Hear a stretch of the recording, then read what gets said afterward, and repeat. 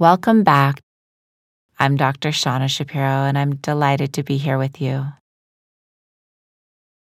Let's begin by simply arriving here together.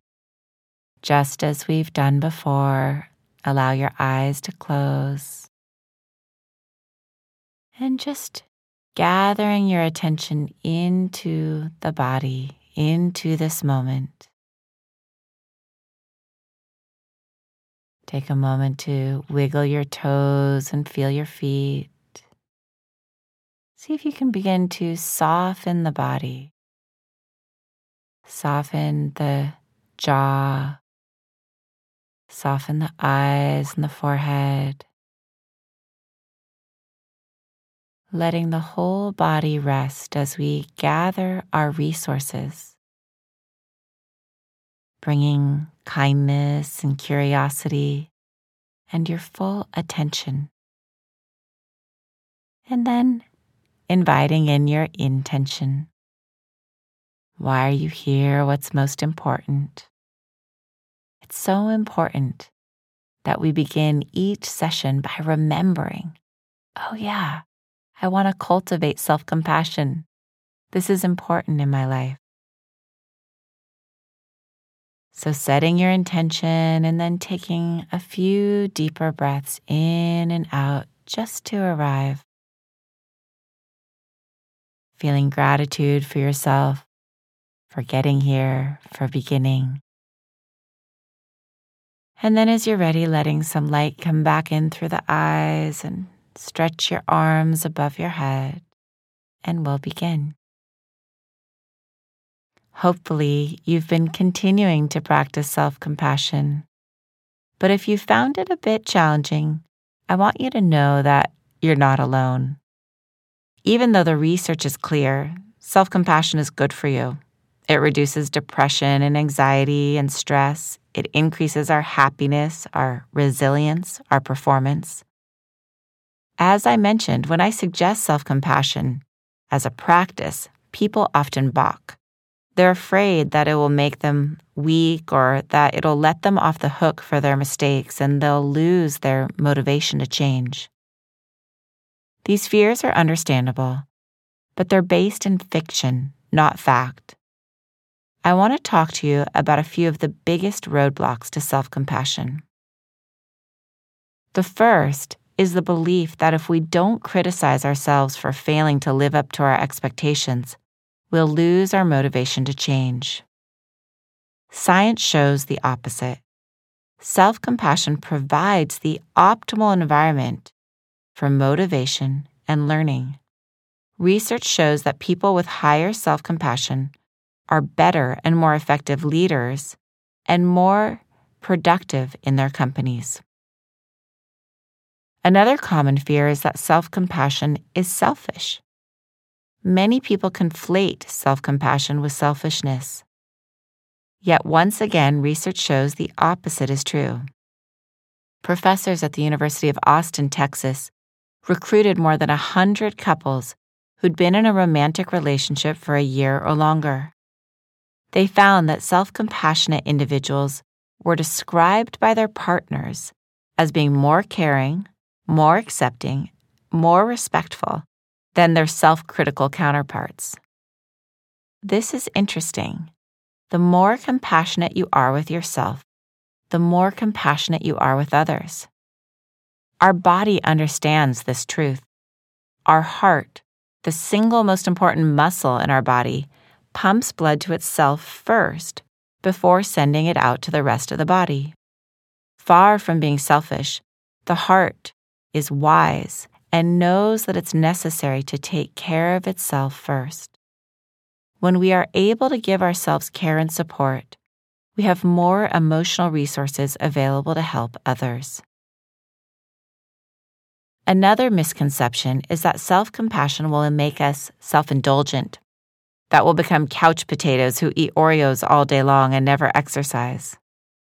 This couldn't be further from the truth.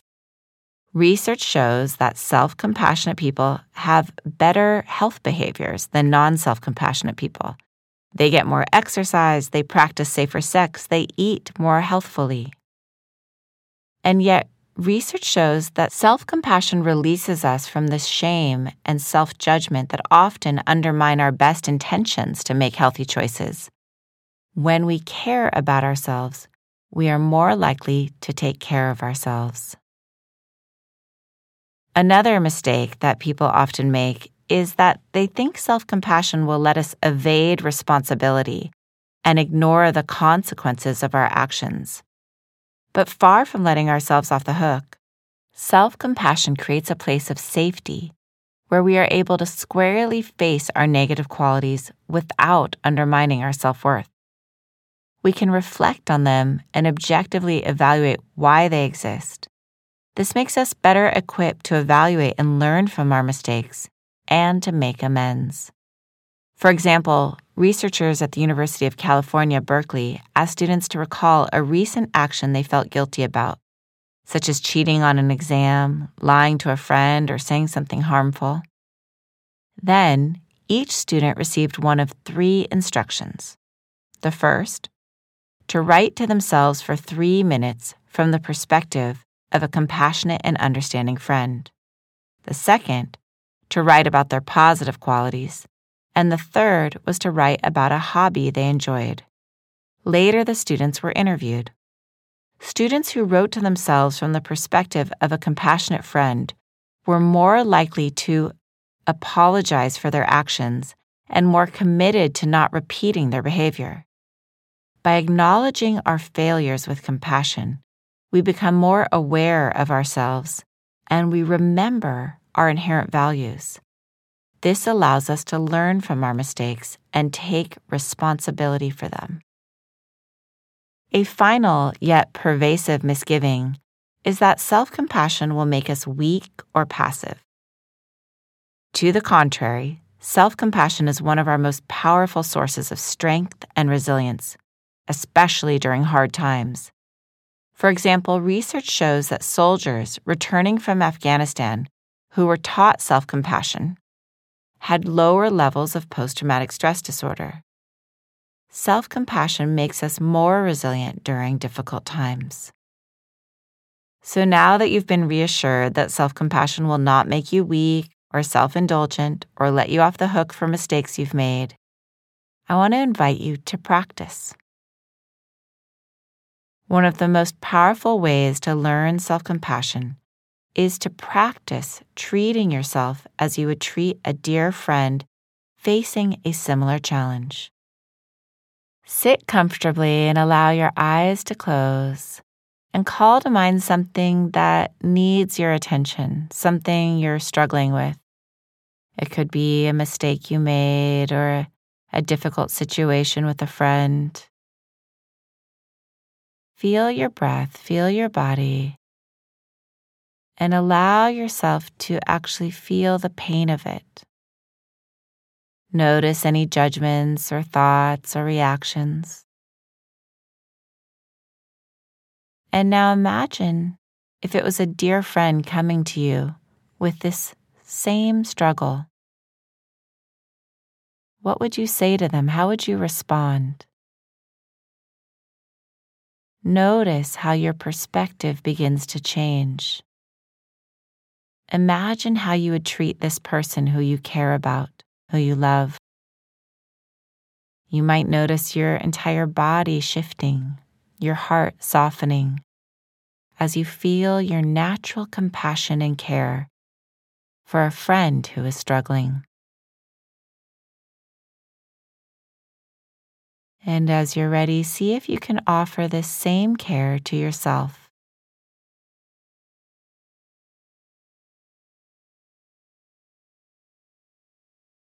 See if you can gently place a hand on your heart. Notice how it feels to offer yourself this gesture of self-care.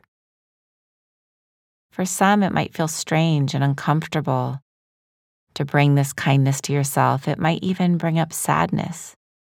For some, it will feel comforting right away. Don't worry about how it feels. Simply planting this seed of kindness. Allow yourself to feel however you feel. The key is to continue to create this pathway of kindness toward yourself. Can you receive 5% more self-compassion? 5% more tenderness toward yourself? See if you can breathe in your own care, being on your own team, your own inner ally. And know that this is a practice. It's not about perfect. The key is to plant these seeds and trust that they will grow. So silently offering yourself words of comfort. I'm here. I care. Again, just notice how this feels. And then bring your attention to the beating of your own heart. See if you can feel that pulse, that aliveness, as the heart sends oxygen and nutrients to every cell in your body. Feel how your heart is taking care of you, how it knows exactly what to do. See if you can receive this nourishment.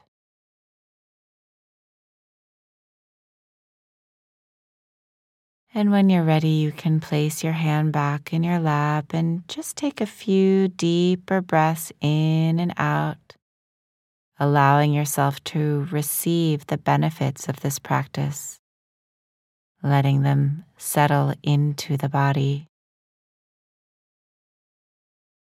And when you're ready, you can let your eyes open, and it might be helpful to write down a few of your insights. You may even want to write yourself a letter about your current struggle as if you were talking to a dear friend facing the same concerns. See if you can write from your heart.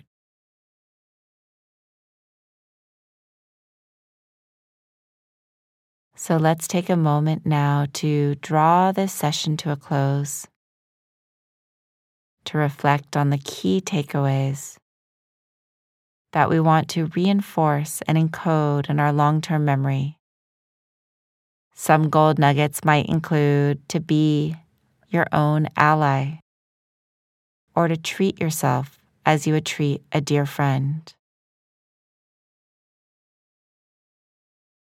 So breathing in this key takeaway, and as you're ready, taking a moment to thank yourself for dedicating your time and attention to these practices.